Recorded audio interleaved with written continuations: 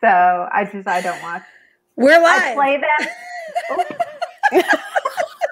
As we're all talking about the fact that we don't watch them. Well, Jessica does. Jessica goes back and watches the videos afterwards. We appreciate you, Jessica. You know, if we're making complete and total fools of ourselves, you'll probably just not bother to tell us. Parenting Porcupines tonight is season 3, episode 10. And we're going to get into it about what it means to be part of a community and what our responsibilities are as members of that community. So let's do it. It's Friday night. We've all been boozing. Let's make it happen.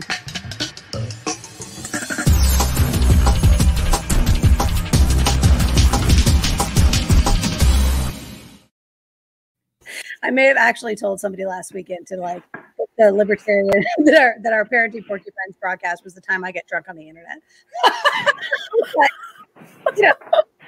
Usually like drunk at my house, and like I have a very strict rule about not using social media after I've been drinking because I don't want to like get into it on Facebook with people or like post something ridiculous on Instagram or anything like that. And so I'm very strict about that. Like I really don't get on the internet after I've been drinking at all, with the exception of Parenting Porcupines.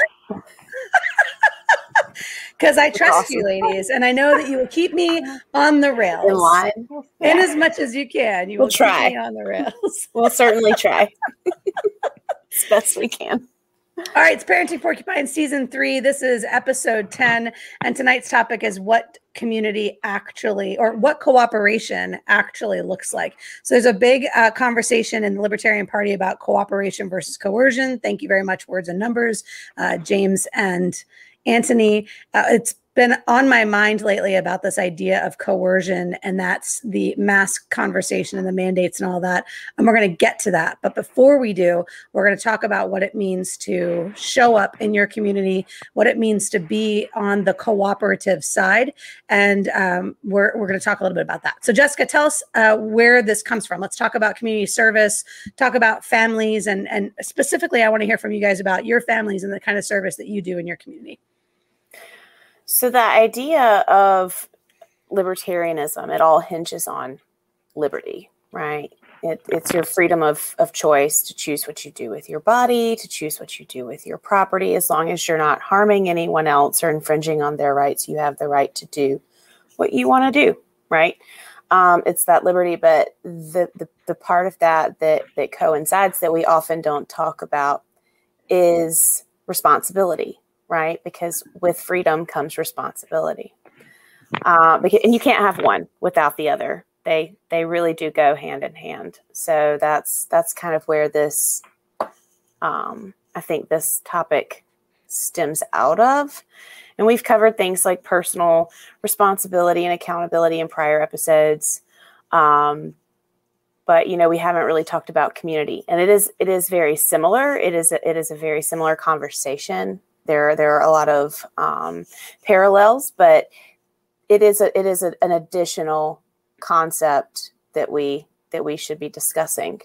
So, the community conversation came up a little bit over the last week, where I've had some conversations with colleagues, people talking about why their students aren't wearing their masks in the classroom, and how do I get them to wear their masks in the classroom, and when can I call the police on them if they're not wearing their mask? I'm not kidding. I know. And I was telling my friend Alexa and I were walking the neighborhood this morning. I was like, every time I walk into my classroom, I just tell them, you look beautiful. You all look so beautiful in your masks that are protecting everybody in our community. Your cooperation with the people around you by wearing your masks on your face is the most beautiful thing I've seen this morning. Thank you so much for doing this. And she goes, that's amazing. Why do you say that? And I was like, it's called positive reinforcement, Alexa.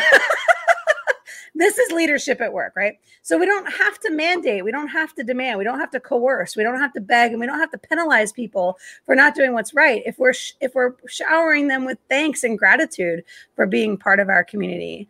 Melissa, do your kids go out in the community? How do they experience community spirit? I mean, are they on sports teams? Are they in? Well, I know that your girls are in scouting, right? Yes. And actually tomorrow we get to bring the 10 garbage bags full of cardboard that we have broken down and taken all the tape off of to the butterfly garden for, I don't know what they're going to do it, lay it in the garden, mulch. I don't understand. Keeps the weeds down. Maybe. I'm not a gardener. I don't know, but they've requested that we bring cardboard. So we're bringing cardboard. That's what we're doing tomorrow to help our community. We're doing the butterfly garden. I love it. Jess, your kids do the Adopt a Highway work with you with the LP, don't they? They haven't done that yet. Jackson probably will now that he's old enough. But they do help out at church a lot. Caldwell goes with Michael to do Meals for the Homeless. We have teams at our church who rotate out. And so at least one Sunday a month, we have a presence at a local establishment that feeds the homeless. And so they help out with things like that. And then any other opportunity that we find, we do try to include them if it's an age appropriate activity. Yeah, we've done things like that in the past. We had a writers group that I was a member of sponsored a Santa Claus Day at a women's and children's shelter. And Holly and I went and did the crafts for the kids. So we brought, paper plates and cotton balls and, felt and stuff so they could make little paper plate Santas and that kind of thing, just to give the kids a chance to do something to keep their mind off of, whatever else might be worrying them at the time. So little things like that to give a little bit of your time, a little bit of your energy and your joy, to bring that joy into that community. Those kinds of things can be as rewarding for us as they are for our community. But I think also we underestimate the impact that community behavior has, because I think we've kind of grown into this mentality over the years that government's going to take care of those things. Government's going to fund shelters. They're going to. Yeah. But they don't. They don't. They don't. No.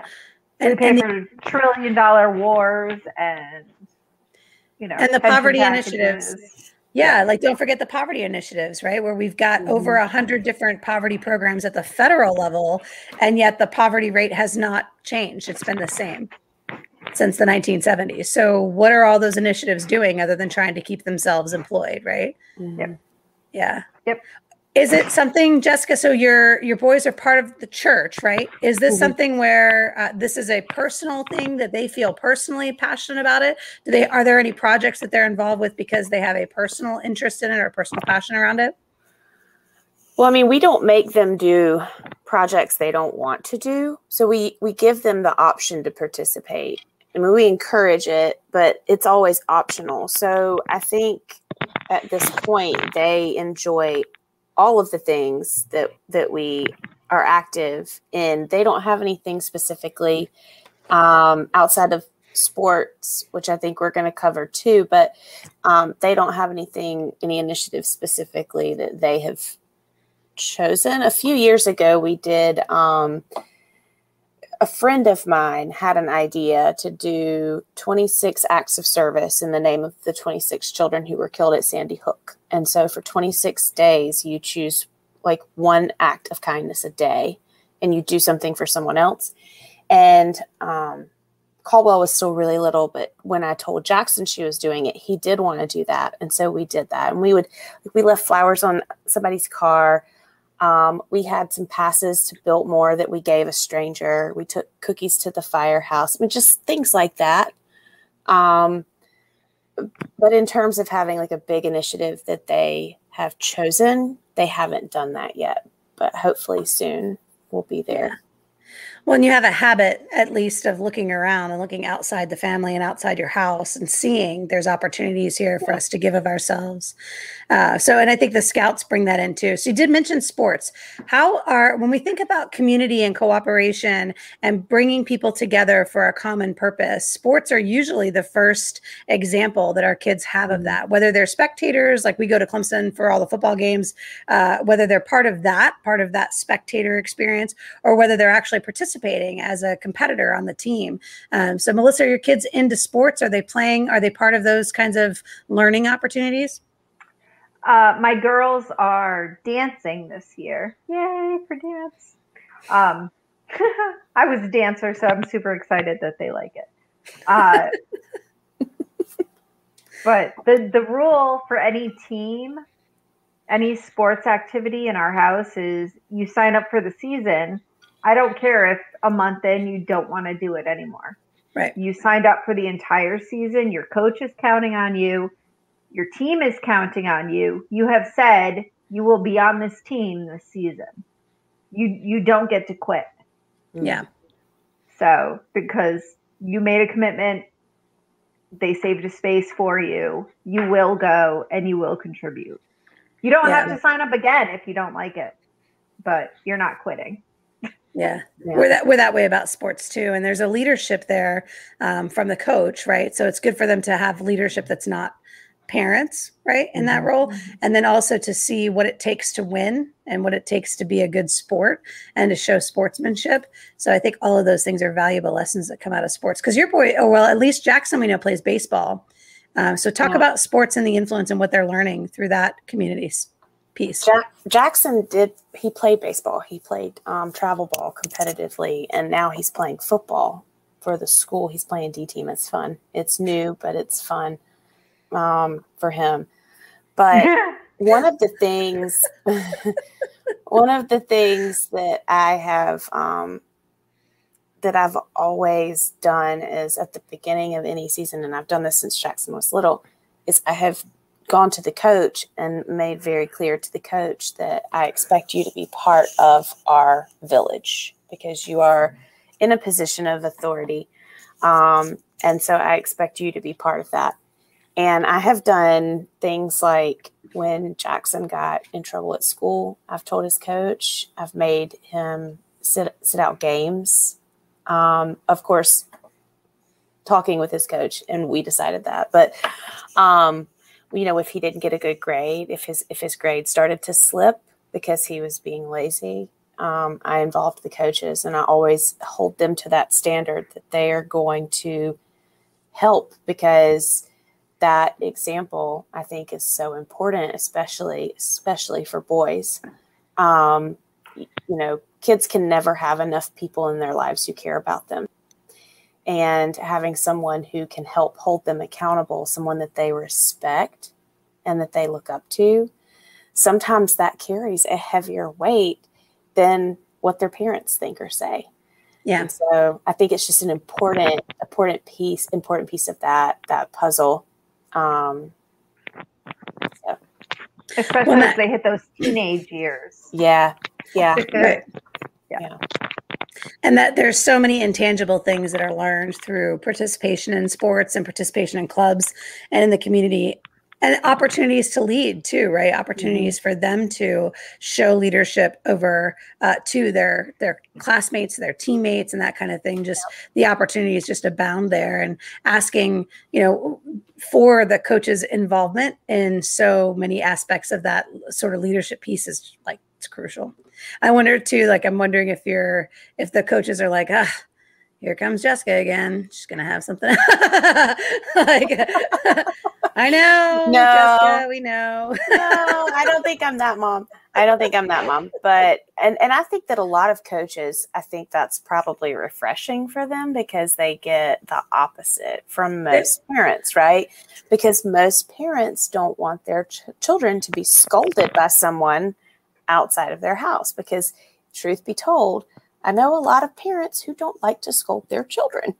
So I think, a lot of coaches are probably hesitant to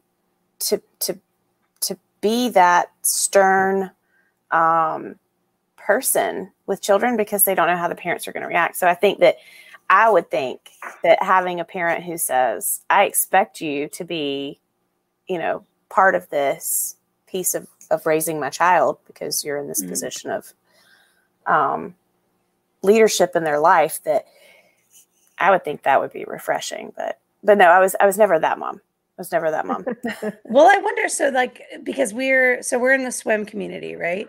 And in the swim community, there are families that have been there for a long time. They're kids who have come up through the community. They've graduated, they're off, they're gone, right? And the parents are still here with their younger children, right, with the younger siblings and all that. And I think about how they interact with the coach, how the coach relies on them for things like organizing senior night and organizing swim meets and these kinds of things. And I can see us being involved in that way, right? Like taking that kind of leadership role as well, just as volunteers on Holly's behalf. And at the same time, I think of that as being, it's almost a little self-serving on our side, right? Like I've been a stroke and turn judge for the swim team, but I do that because I know swimming, I know the sport, and because it's the best seat in the house. I get to watch all of the races. So, I mean, while it feels like an act of service, it doesn't really feel like service. So I'm not, like we were talking about this before we came online about what does service really look like? How do you really show up in your community and show leadership in your community? And when we did 1 Million Cups here in Columbia, which is an entrepreneurial community, and I was the MC for 1 Million Cups. I MC'd 1 Million Cups because I liked the sound of my own voice and I liked being on stage, and it felt like I was kind of famous because like everybody knew me, right? Like that's why it was very much like personally gratifying, but it was also because nobody else wanted to step up and do it. So there's this role that needs to be filled. It's something I'm good at. I'll step in and give my talents into this particular place. So that's the kind of thing I think about with in the different organizations I'm part of, demonstrating for Holly. You have specific skills and different organizations need those skills. And when you give them to that organization, you're helping the organization be successful. And that's how you participate in your community. That's how you show up and you do something that you're not being paid to do necessarily, but it's fun, right? There's some payoff. We wouldn't all be part of the LP if we weren't getting some kind of payoff, right?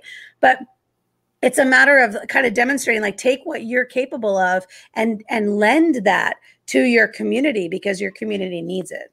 And I think it's okay. And I was actually having this conversation with my friend. She's the volunteer coordinator at her church. And we were talking this morning, and she was telling me how difficult it is to get people involved, to get people to participate and contribute, because a lot of people think, well, somebody else is going to do it, you know? Mm-hmm. And so, you know, a lot of people are lazy, or they just don't feel like it. But then there are some people that if you go to them and you ask them to do something, like, for instance, my church asked me to keep nursery during service. No. Y'all know good and well. Y'all know good and well. I don't even understand who would have like nominated you for that. Like, I wonder, because you're not a wonderful person. I was the nursery coordinator at my church. I see that all day long. Babies. I see that all day long, Melissa. But I don't know who looks at Jessica and goes, she's going to want to watch other people's kids for an hour. I don't either. Thank you. But I love you, friend. But you and I are the same in that way, because I have zero interest in that as well. No. But here's the thing. You can say no, because that's not something that interests you. It's not something you feel passionate about, you know, whether we're talking about keeping nursery at your church or feeding the homeless in the park, or, I don't know, organizing a march, you know, for whatever cause.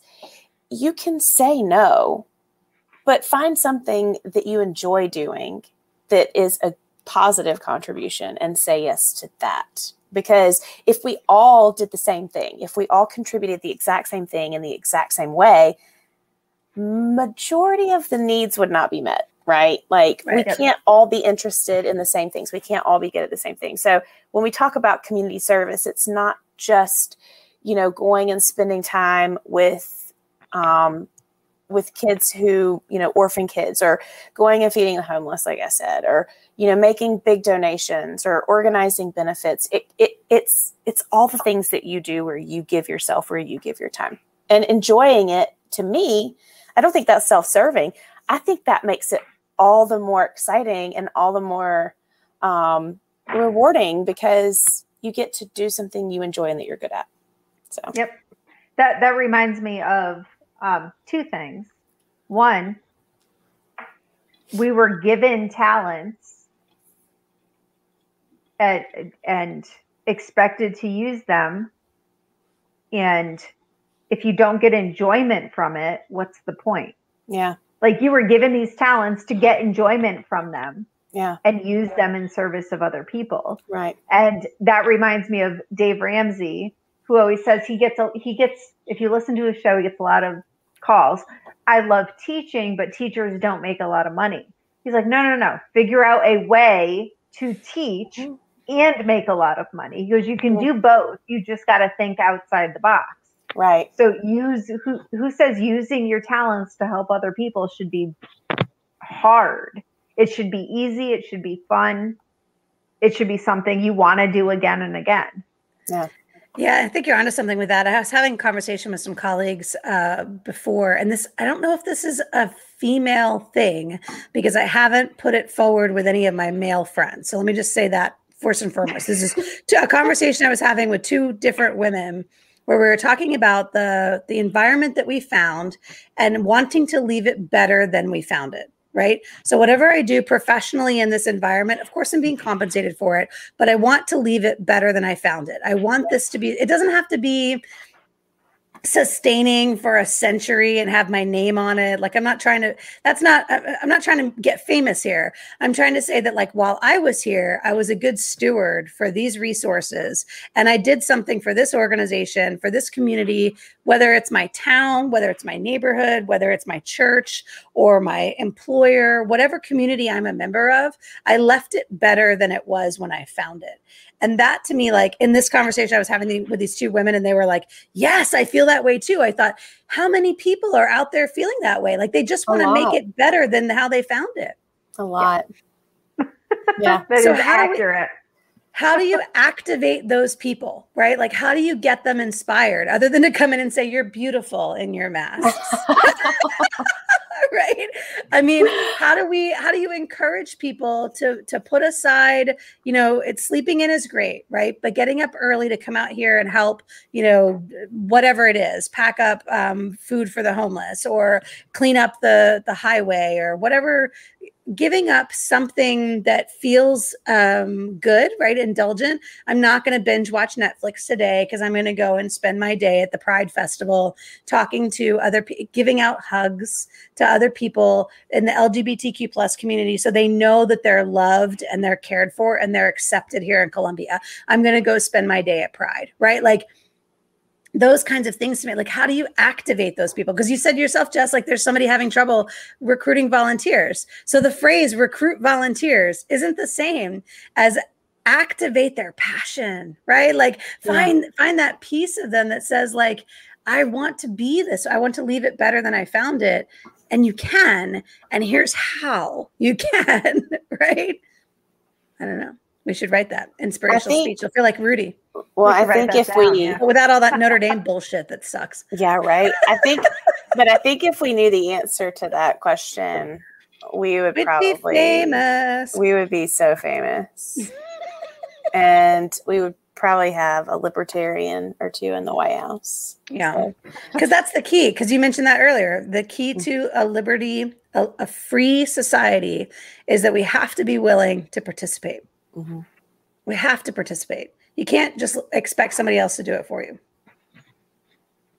Yep. Sorry, I'm like Charlie just put on there. I don't think you find those people who use the government to clock in and out. Yeah. So there are a lot of people that are simply using the government to clock in and out, right? Like the government does what it's supposed to do.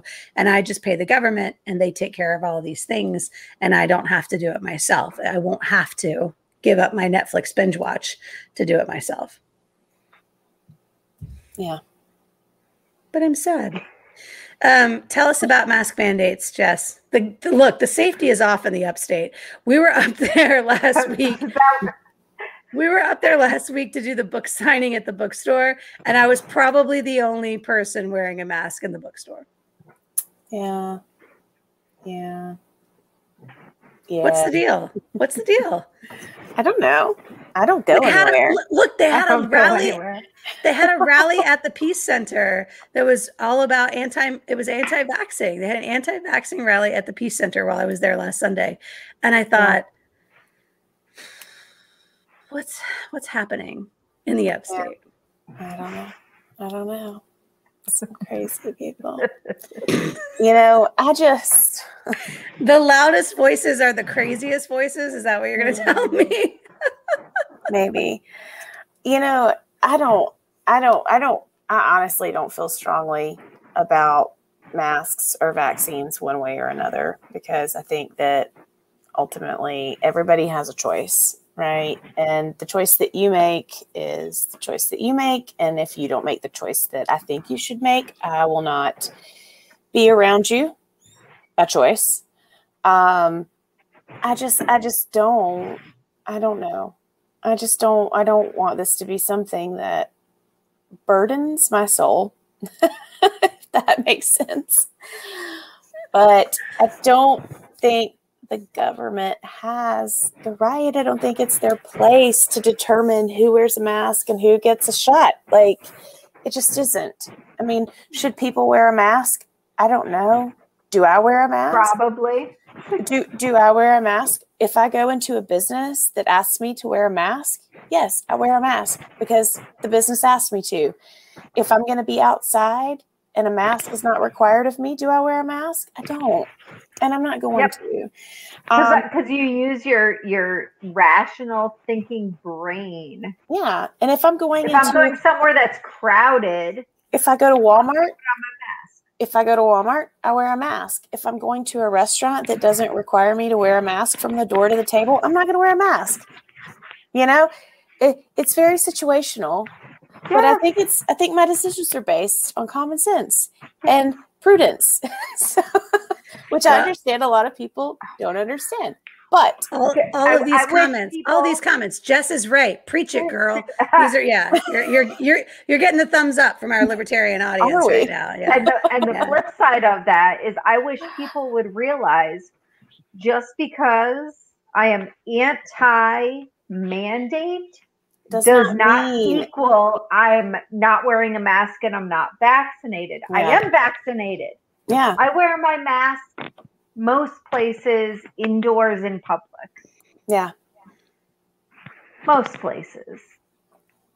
I'm against the government dictating that companies have to force people to do that. Yeah. Of course, and the question is, you have no problem with no shirt, no shoes, no service. I'm like, I do have a fucking problem. You're assuming I don't have a problem. I do have a problem. Yeah. If you want to let people topless in your establishment, who cares? Really? But we've been living with no shirt, no shoes, no service for years, right? Yeah. We're more used to that than we are to the mask. They're assuming it's the same thing. No, we can get rid of that law too. Good. Get rid of it. Out. Look, I'm all for, and this is where, because let's go specifically to no shirt, no shoes, no service, right? This is a DHEC requirement. This is the Department of Health and Environmental Control, right? This is a government agency that comes in and sets standards for what are safe and sanitary operating conditions for a restaurant. And I'll be honest with you, I don't think the government necessarily knows that. Have you seen Kitchen Nightmares? Have you seen Gordon Ramsay go into restaurants? And I do think that plastered on their door and cockroaches and mice running through their kitchen. And I do think that the free market would work it. I do think the free market would work it out. I do think the free market would make that happen, right? And then we've got, so right now we're having a deck built on the back of our house and a screened-in porch, and we're waiting for Richland County to approve the plans for the screened-in porch.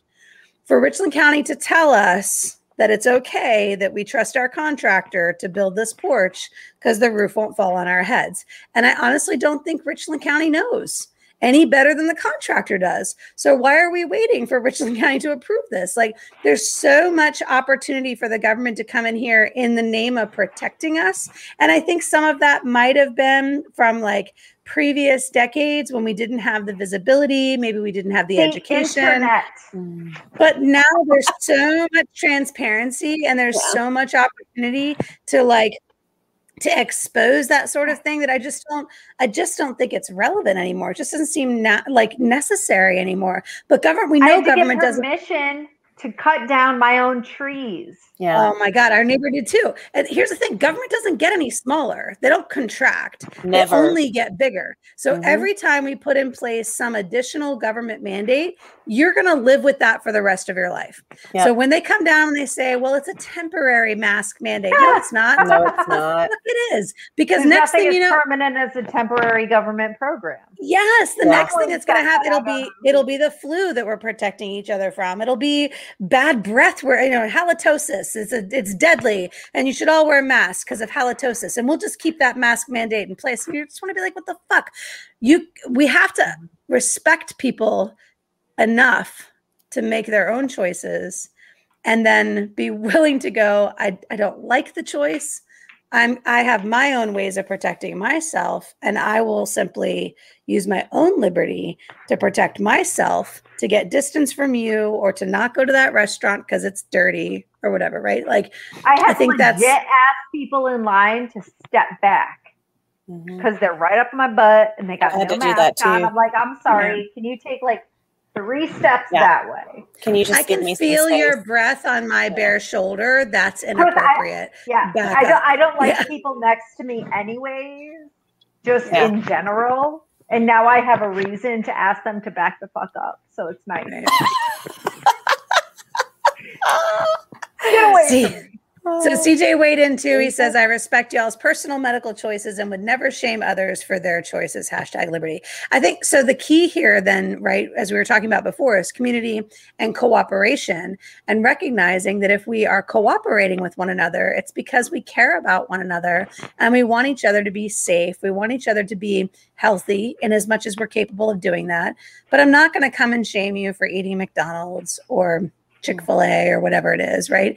Or because you're overweight or you have heart problems, like any of these other medical conditions, I'm not going to feel like it's okay for me to tell you that you've had too much to drink and you need to stop. Like I'm never going to be that person. It's never occurred to me to be the person that looks somebody else, a grown person, in the face and goes, stop. Yeah. Not ever. I've always been like, you do you, girl. You be you. And I think, the thing too, when we talk about if we live in a cooperative atmosphere, right?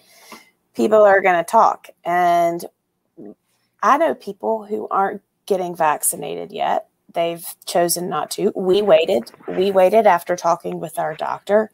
And we were very responsible about it. We followed guidelines for social distancing and did the things we were supposed to do in the meantime. But I know people who are still hesitant. And when I have conversations with them about it, they're generally, the people that I talk to, they have very good reasons. They have very well thought out reasons for why they're hesitant. And you have to respect that. I mean, you have to respect that because it's their choice. And it may not be something you agree with. But in my opinion, if somebody can sit down and have a conversation with me and explain to me, then, I mean, it's not my place to question it anyway, but I'm certainly not going to question it at that point. But that's exactly it, right? Yeah. It's never, there doesn't even have to be an explanation. If that's the choice they've made, it's none of my damn business why they made that choice. Right. And the idea of inflicting, but why? But why? And don't you see everybody else's and you're making it worse for us and shaming and all this other garbage that's going along with that. That's never been my instinct to tell other people how to live their lives or to tell other people that what they're doing is wrong. I've never come from a place where I felt like I had, even as a teacher in the classroom, I'm still telling my students, I'm going to put this out there. You do you, right? Yeah. And I got to say, my mom is, sorry, Mom, I'm about to blow up your spot on the internet. She's 61. My mom is 61. And she is unvaccinated. And she keeps saying, well, I don't know. And every time she says, I'm like, Ma, I really think you should, just you're 61. And it's not trying to shame her into it or force her into it, but I am concerned about her well-being. And I'm not going to, I don't stop I see her all the time. It's her choice. But every time she mentions it, I'm going to mention that. I really think you should, just because I'm worried and I love you. Yeah. But if it's her body, her choice. In the same way you would expect her to choose to wear a seatbelt. Yeah. If she's going to ride a motorcycle, choose to wear a helmet. Right? Yeah. I like in this. Like, and this is a good idea. I see my mom on a motorcycle. Choose whether or not to smoke cigarettes, whether or not to do drugs, like all these other things that are available to her, and you hope that she'll make the right choice. And as much as I might be sad or concerned or confused or disappointed in the choices of the people that I love are making, they're still their choices, and they still have just as much right to make them as I do to make my own.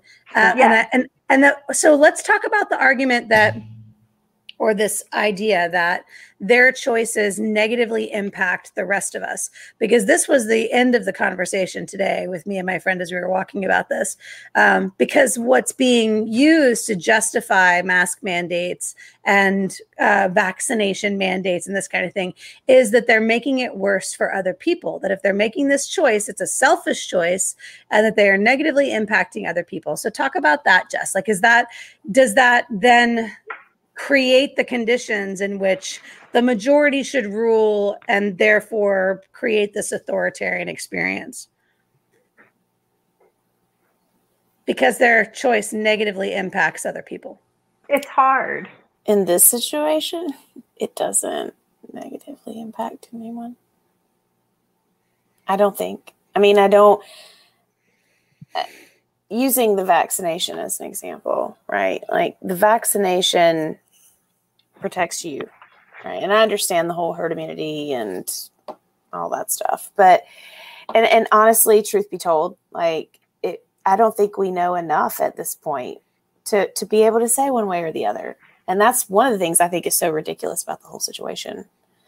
But I mean, we're not talking about someone carrying around a nuclear bomb, right? Like, I don't know. It's hard because it does affect other people. We're talking about a communicable disease, so everybody gets all crazy about it. And I understand it's very emotional because everybody should be safe from everything. It's 2021. Well, and at this point, everybody... How are we not safe from everything? Yeah. I heard a statistic. I have 3 kids. All right.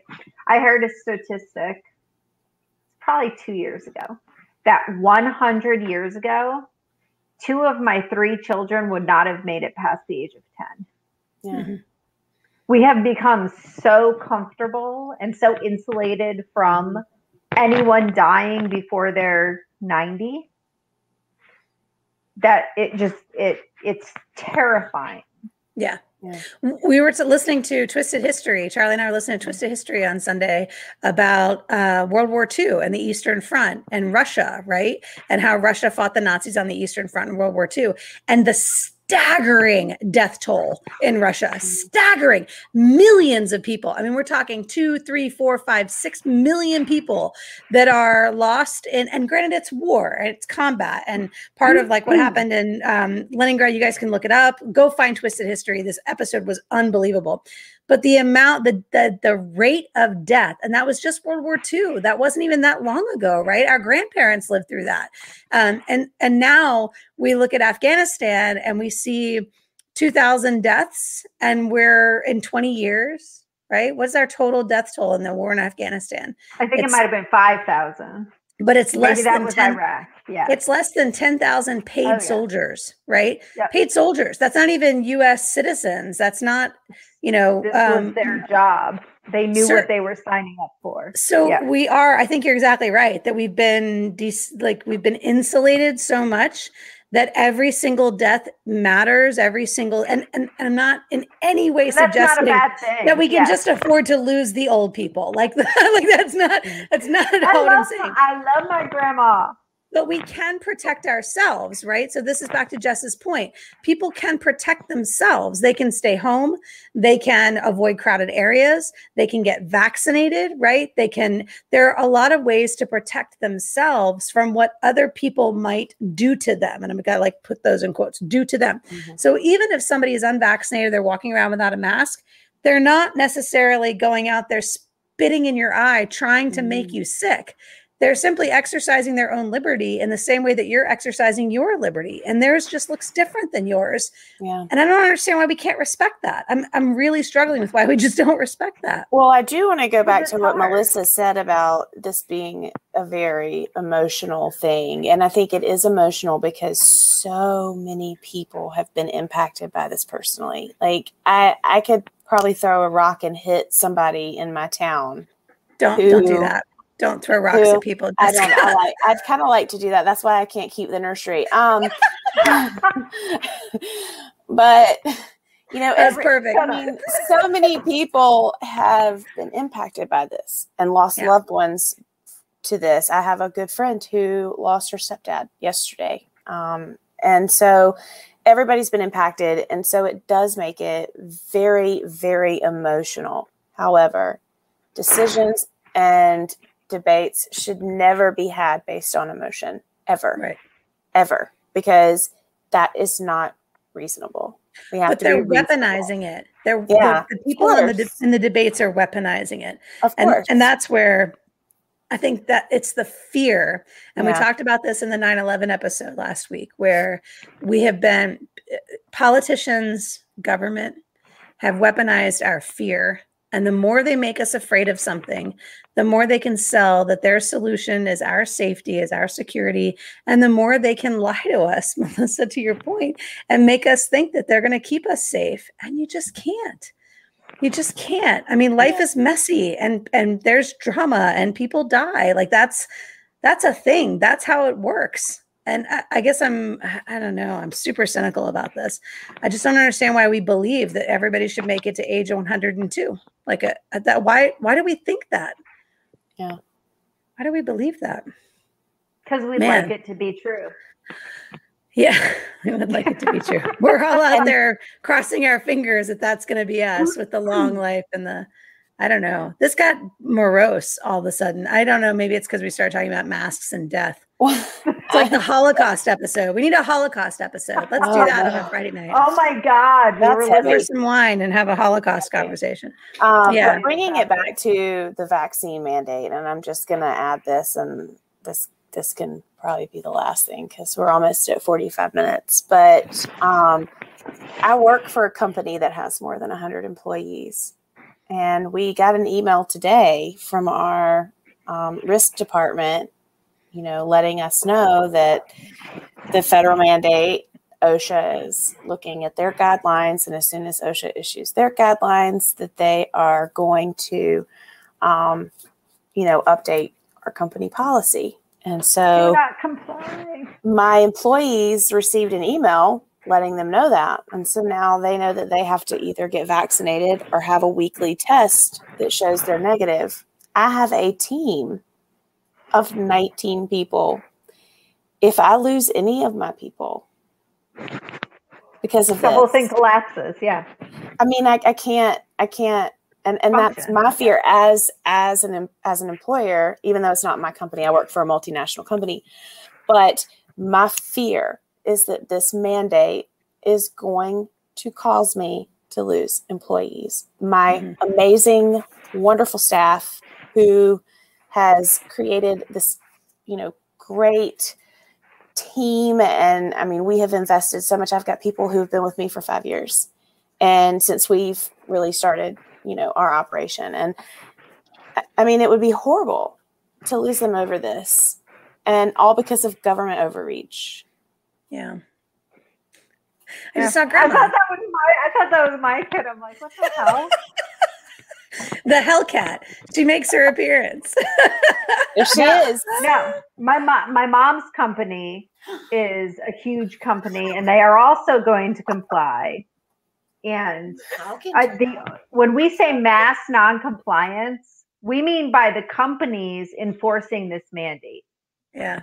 If companies want to make sure everybody's vaccinated, go ahead, you do that.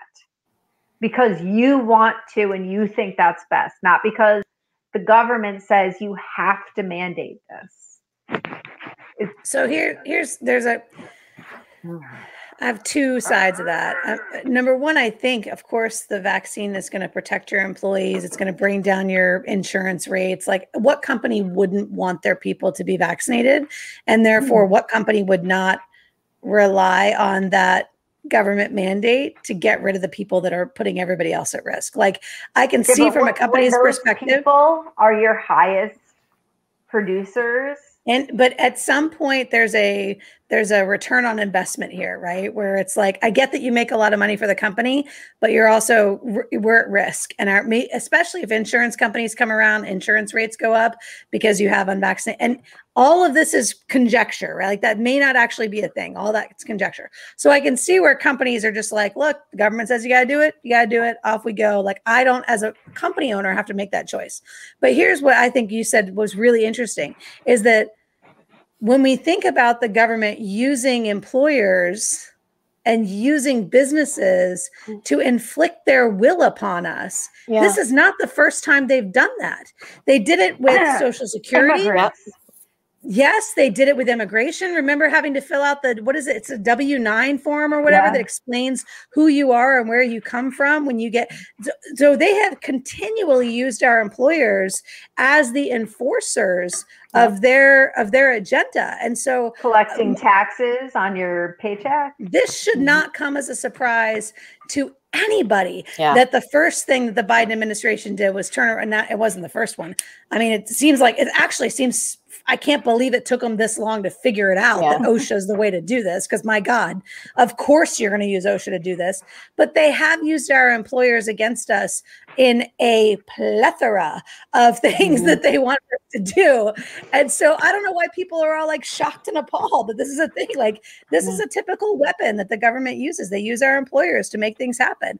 I mean, I'm not surprised by it. And I could be a little pissed off about it, except I'm vaccinated. So I'm kind of like, eh. And then there's all these other people that are like, yeah, but I'm vaccinated, so I don't really care. You should still be pissed off about it, right? Like, you should still be mad. I'm vaccinated and I care. And I'm also pissed off because if I lose any employees, like, I don't. And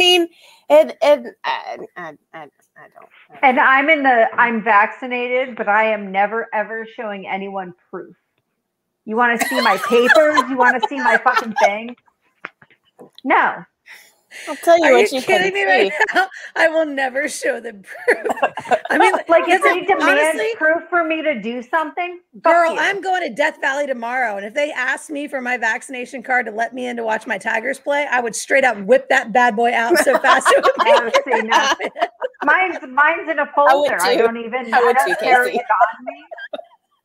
I mean, there are live concerts I want to go to that they're like, you must show proof of vaccination. Done. I will bring it so I can go to this live concert. I don't have a problem with that at all. Like, I'm 100%. I did it. I'm good with it. If I had a scar on my arm, that's what I would show them. Here's my smallpox vaccine. Let me in.